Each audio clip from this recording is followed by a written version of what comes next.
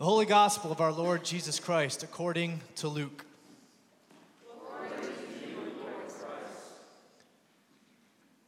At that very time, there were some present who told Jesus about the Galileans whose blood Pilate had mingled with their sacrifices.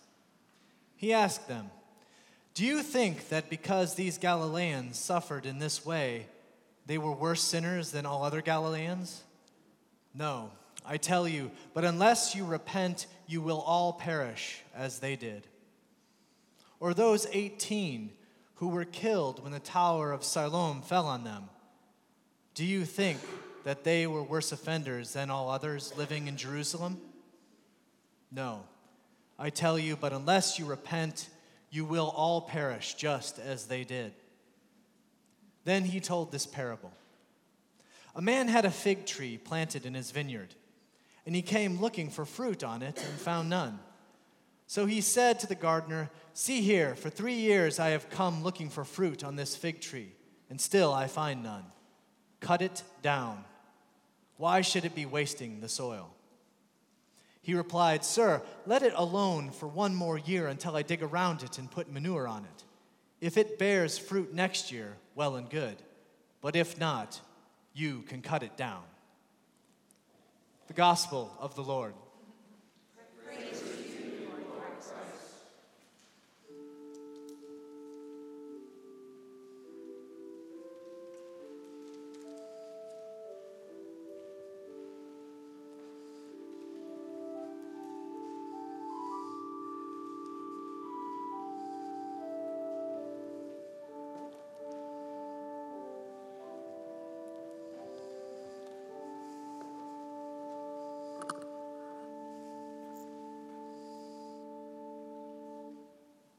Dear Lord God, may the words of my mouth and the meditation of all our hearts be acceptable and pleasing to you, O Lord, our strength and our Redeemer.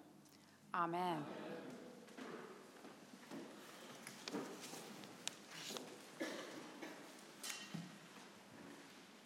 Today's reading from Exodus centers around Moses, the greatest hero in the Old Testament, in my humble opinion. Today, we hear the story of God calling Moses out of a burning bush. But it's really important to reflect on this story in light of the whole Exodus story, the story of God's people, the Israelites, being led from slavery in Egypt to the promised land, the land flowing with milk and honey. And God's chosen representative to deliver the Hebrew people was Moses.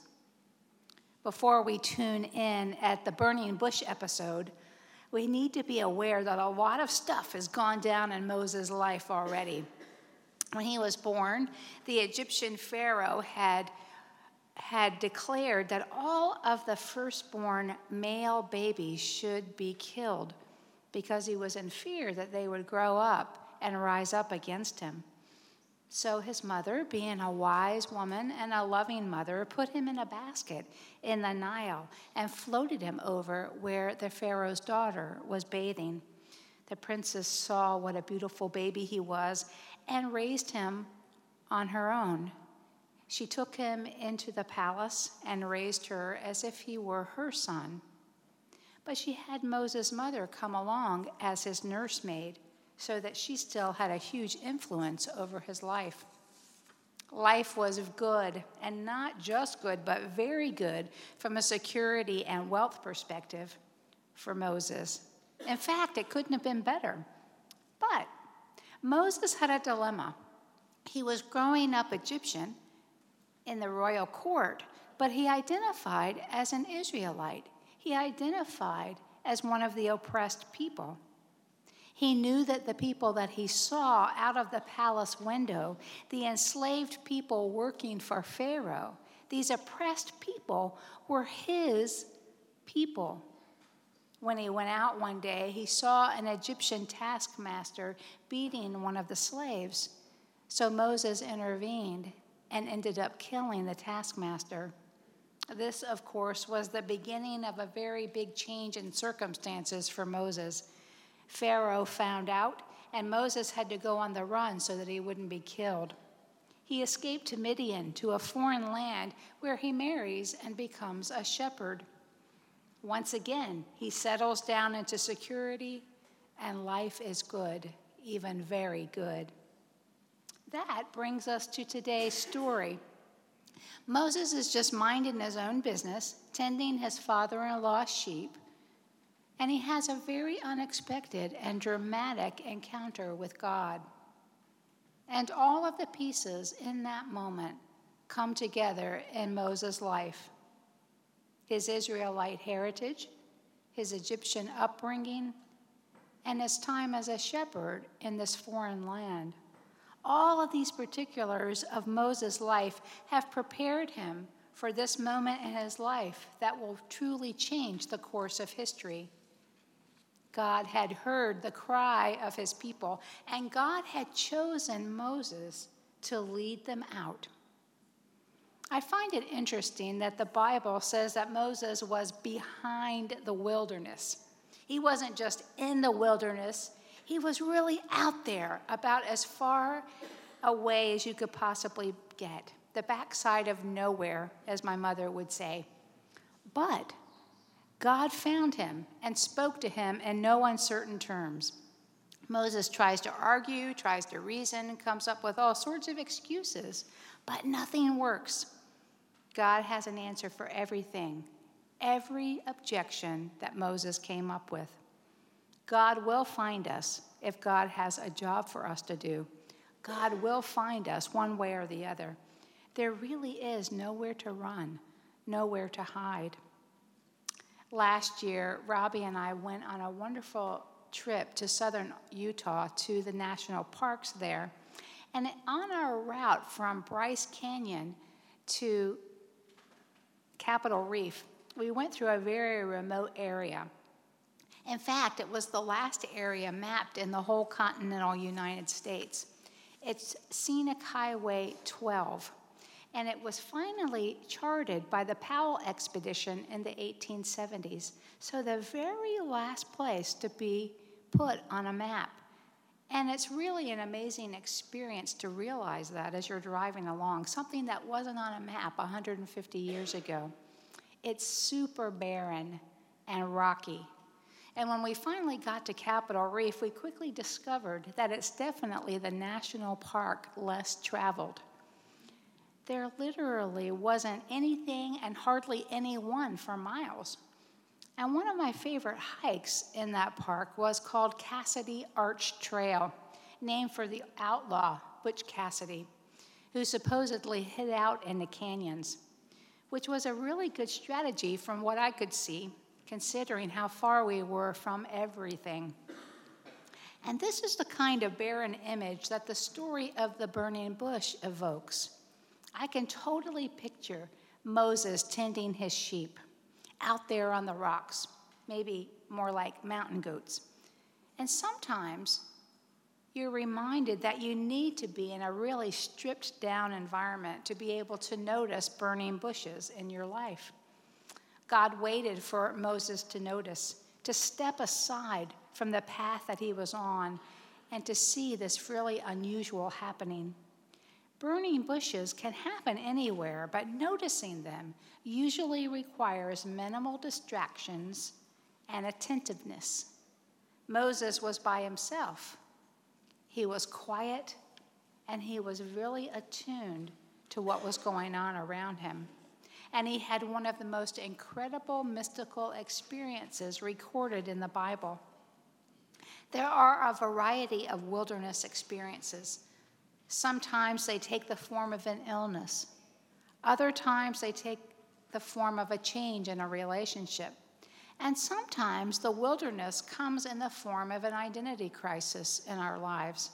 We're clicking along, doing what we're always doing, what we've been doing for years, and then suddenly one day, we realize that we're not very fulfilled anymore and not so sure what we should be doing with our lives, what direction we should be taking.